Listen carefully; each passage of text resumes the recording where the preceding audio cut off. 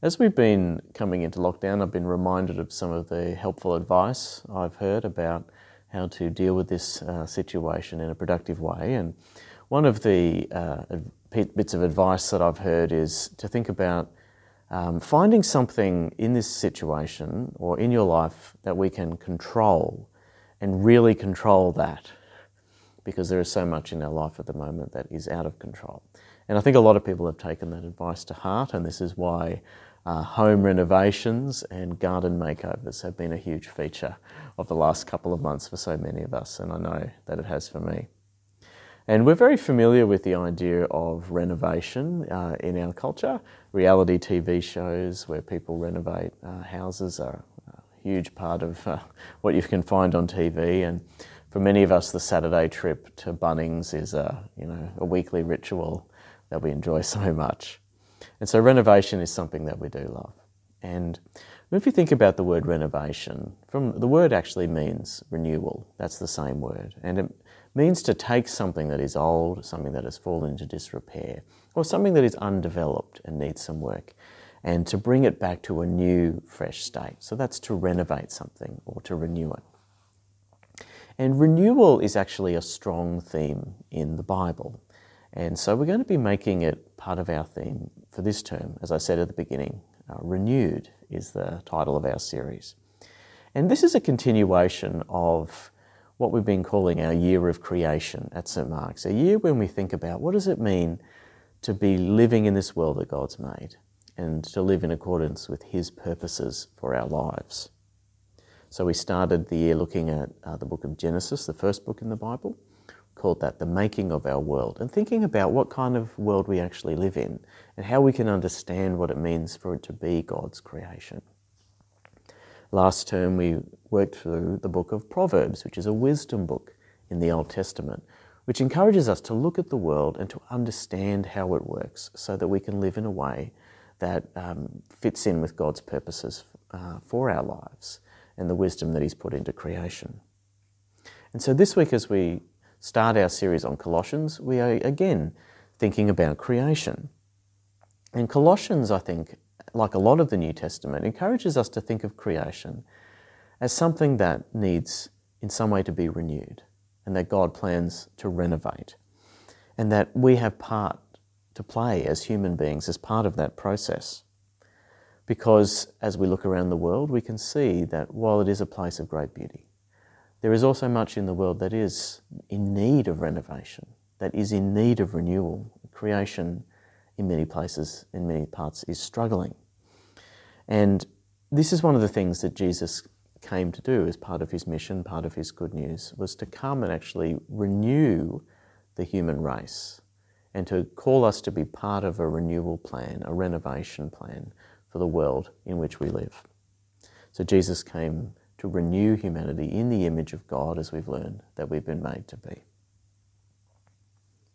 And so what we're looking forward to is a renewed creation, a creation that reflects God's love, His power and His Spirit to the fullness. We don't see it yet, but we believe that's His plan and we're part of that. So as we come to the letter to the Colossians, this is our overall theme, thinking about God's renewal of creation. As we start, I might have a bit of an overview of Colossians as a letter. It's not a long book of the Bible, but there's a lot in it. So if you haven't read it before, Colossians is one of a series of letters that we have from the Apostle Paul in the New Testament, where he wrote to churches to encourage them as they were growing in their faith. And so we read in verse 1 of our reading that this is a letter from Paul and from his assistant, his friend Timothy, writing to the church in Colossae. Now, Colossae was a small town in the area called Asia Minor, which is modern-day Turkey. And we read later on that it was a church that was started by Paul's friend Epaphras, and Paul had an interest in it because it was part of his network. And Paul had heard that the church was probably facing some challenges, as churches always do. And their particular challenges that the Colossians had were probably around their understanding of who Jesus was and what He'd done, and how to live that out in the world. And there's a possibility they were being tempted to turn away to other philosophical paths or other religions that were around at the time. And so Paul writes to encourage them about that, with the goal that they can learn as a congregation to walk in maturity and their identity in Christ and to keep growing. And so the letter to the Colossians covers a number of issues. It covers our understanding of Jesus. It covers how Christians live their own lives in their own personal character, and also in their relationships with each other, and ways that they can understand how to grow in that. Okay, and today we read the opening section where Paul sets out his main themes of the letter. And what we heard really, I would say, is a basic restatement of the position that Paul has, that the Colossians are those who should understand themselves primarily as followers of Jesus Christ and people who have been called into a new way of living. And so Paul has hopes for how they will experience God and be renewed by that experience. And this new way of life is not just a set of rules, it's actually based on something that they've received, which is the gospel of Jesus Christ, the good news that they've put their faith in and which they're learning to live out. And for a summary of that good news, you could look at perhaps verses 13 to 14 of our reading, where Paul describes what God has done for these believers in Colossae, that they should have faith in him. So Paul says, "For he has rescued us from the dominion of darkness and brought us into the kingdom of the Son he loves, in whom we have redemption, the forgiveness of sins." So that Paul says, this is what you have believed. Your life has changed. You have been forgiven. You have been set free through Jesus. But now you need to live that out. And so Paul introduces in this section the hopes that he has for them as they grow into maturity on the basis of this good news. And so this is something that, of course, applies to all Christian people, including us today. And there's an idea that's repeated several times in this passage, the idea that the good news of Jesus and his people are bearing fruit and growing in the world. So the gospel is bearing fruit, Paul says, and so will God's people. So in verse 9 he says, "For this reason, since the day we heard about you, we have not stopped praying for you.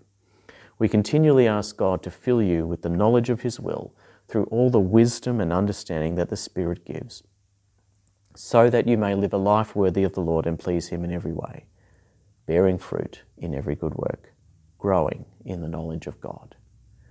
So growing in and bearing fruit, these are metaphors that are used. Of course, these are gardening metaphors of growth and life. And you can think about the implications of this. So Paul is saying that following Jesus is like a plant that grows and bears fruit. So growing is to have an increasing knowledge of God and to grow stronger, to grow in a deeper understanding of him, to love him with their heart and mind and spirit, and to become like a plant that has put down deep roots, which grows up strongly and which can bear any amount of fruit. And so it does. He says you will also be bearing fruit, not just knowing God, but actually showing that in your life through good works, acts of charity, generosity, kindness, and love to others. This is a very common way of describing the Christian life, to know God and to love others, or to love God with all our heart and to love our neighbours as ourselves. And Paul reminds them that this is the life that comes from believing in Jesus. And so he talks then about their renewal in this, the maturity that comes from putting your faith in Jesus and to be moved into this change in their lives, to know God more, to keep acting out and bearing fruit from what God's done for them. So he encourages them to do that. And he hopes, in addition, that this is not just a temporary renewal, not that they will go on for a bit and then stop, but that they will be made strong and permanent in this growth through the power of God working in them. So, for instance, if you look in verse 11, he says, "Being strengthened with all power, according to its glorious might, so that you may have great endurance and patience." So this opening section is a prayer of thanksgiving. It's also a prayer asking God that the believers in this church in Colossae will know the renewal of their lives through Jesus. Having believed in it, they will be changed. And so their inner life with God will be affected. They will grow in knowledge. their depths will be put into him, and their outer lives with others will be changed too. They will bear fruit for good works. And so this renovation, this renewal, this growth will continue and grow. And so this is the pattern that Paul talks about for this church, but it's true to be true for all Christians in all places, that we are part, as I said, of God's plan for the renewal of humanity that's begun in Jesus, and it's anchored in Jesus' life, death and resurrection, and it works out in our own lives. So I want to read a quote to you from a bishop named N.T. Wright, who wrote about this passage, saying, "Already in his opening thanksgiving, Paul has begun to reveal the truth he most wishes the Colossians to grasp. That in Christ, God is the creator and recreator of the world and of humanity, and that therefore, once the meaning of the cross is fully understood, the world and humanity are to be joyfully affirmed as his own. In Christ there is a new beginning, a new Genesis."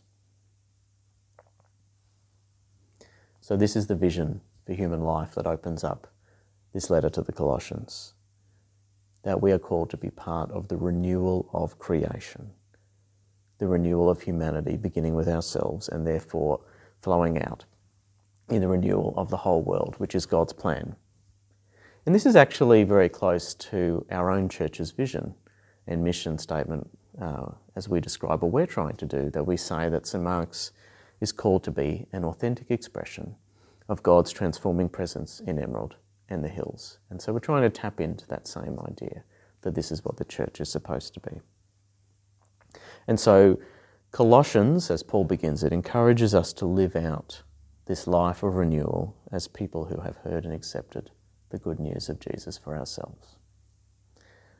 We start by remembering what he has done. We have been rescued from the dominion of darkness. We have been brought into the kingdom of the Son, whom God loves. And it says, as Paul says, in whom we have redemption, the forgiveness of sins.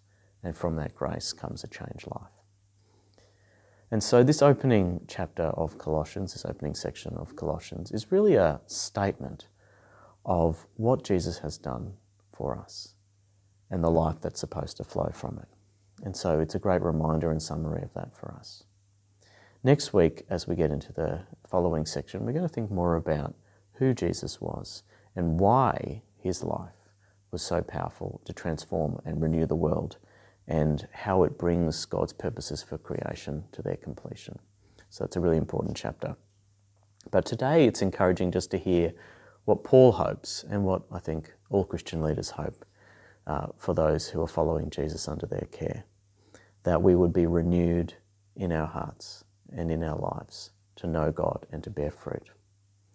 So I'd encourage you today to ask ourselves this question: what area of our life, or what areas of our lives, need to be renewed in Jesus? What areas of our lives need to be renewed in Jesus? If we look through the various elements of our lives, if we think about our relationship with God, we think about our inner life, our feelings, our motivations, our attitudes, our thoughts. If we think about the way we relate to other people, if we think about the world around us, we think about its need for healing, for justice. What areas in our lives need to be renewed, need to be renovated? What areas of our lives are lacking in vitality, lacking in power, and lacking in God's love? Well, these are the areas that God wants to work on, to grow and to bear fruit in. And we're coming up to a season when I think it's a good time to think about that. In about 6 weeks or so, it'll be springtime. This is the time when we see new life beginning, the renewal of creation again for another year as God's power flows through it again. So I think this is a good time for us to prepare for that. In this quiet time, to draw near to God again, to seek renewal from him, a renewal of our faith, our knowledge of God, and a renewal of the fruit of our lives. So I ask us today to think about and to ask God to bring to mind, what is it in our lives that need to be renewed? And what is it that we need to know about ourselves in order to do so? I'm going to ask you to spend some time reflecting on that, either by yourself or with those who are watching this with you. In a minute, I'm going to put up some discussion questions on the screen, which you can work through at your own pace and have a conversation about this passage and how it applies to our life. So as we do so, I encourage you to ask God to show you and to renew your faith and understanding of what Jesus has done for us and the renewal that flows from that. So let's move to that time of discussion now. Well, after we've listened to the Bible and we've thought about what it means for us, it's good for us to think about ways that we respond in worship to God. And of course, one of the ways that we do that is by praying. And so we're worshipping together online, and I want to encourage you as we continue to do this to learn as much as you can to be a prayer and to be someone who responds to God out of your own heart and with your own words. And to pray for things that affect you and affect our community, and to seek God's action in those areas for yourself. But not everyone knows how to pray out loud. It can be something that's a bit daunting. But it is something that we can learn, it's something that we can practice, and however old we are, however young we are, we can learn how to do that. And so today I want to give you one simple way of putting together a prayer that has meaning and that conveys the sense of seeking God's presence that we want. And I call this an ABC method. It's really a method for putting together a kind of prayer that in our church we call a collect. Now, a collect is a short form of prayer that's been used for hundreds of years to ask God for the things that we need for us and for our world. And so to put together a collect, or to put together this kind of ABC prayer, the first thing you do is use the A. So that's you ask God for something. So you think of something that you would like to ask God to do, some situation that you want him to be involved in, something that needs his attention and care. You ask for it. You do so with the B, which is on the basis of God's character and on the basis of the things that we know about God, particularly through Jesus. And so then C is we ask those things in the name of Christ. So we ask God to do things, trusting that Jesus is the one who prays for us at all times, and that it's in his name and with his power and his authority that we can pray with confidence that we will be heard. So A, B, C. Ask for something on the basis of God's character in the name of Christ. And so this way of constructing a prayer focuses our prayers on God and on Jesus, and the reason why we can be confident to ask for the things that we need. And it enriches our faith and our response to God. So I'd like to give you an example of this kind of prayer. So for instance, if you wanted to pray for a sick relative, you might say, Father God, I know that you care for all your children. So I ask that you would heal my cousin in the name of Jesus, who healed his friends. Amen. It's a simple prayer, but it brings together a lot of things in a very short period of time. So I'd invite you today to spend a minute saying or preparing your own collect, your own ABC prayer, either individually or together in a group where you are. You can pause the screen while we do that. We'll leave some time. So to think of something that you can ask God for and to put it together in this form. And after you've done that, we're going to return. I'm going to conclude our time of prayer with the Lord's Prayer before we go out in the time of singing. So as we bring our prayers to God, let's conclude this time by saying the Lord's Prayer together. Our Father in heaven, hallowed be your name. Your kingdom come, your will be done on earth as in heaven. Give us today our daily bread. Forgive us our sins, as we forgive those who sin against us. Save us from the time of trial, and deliver us from evil. For the kingdom, the power, and the glory are yours, now and forever. Amen.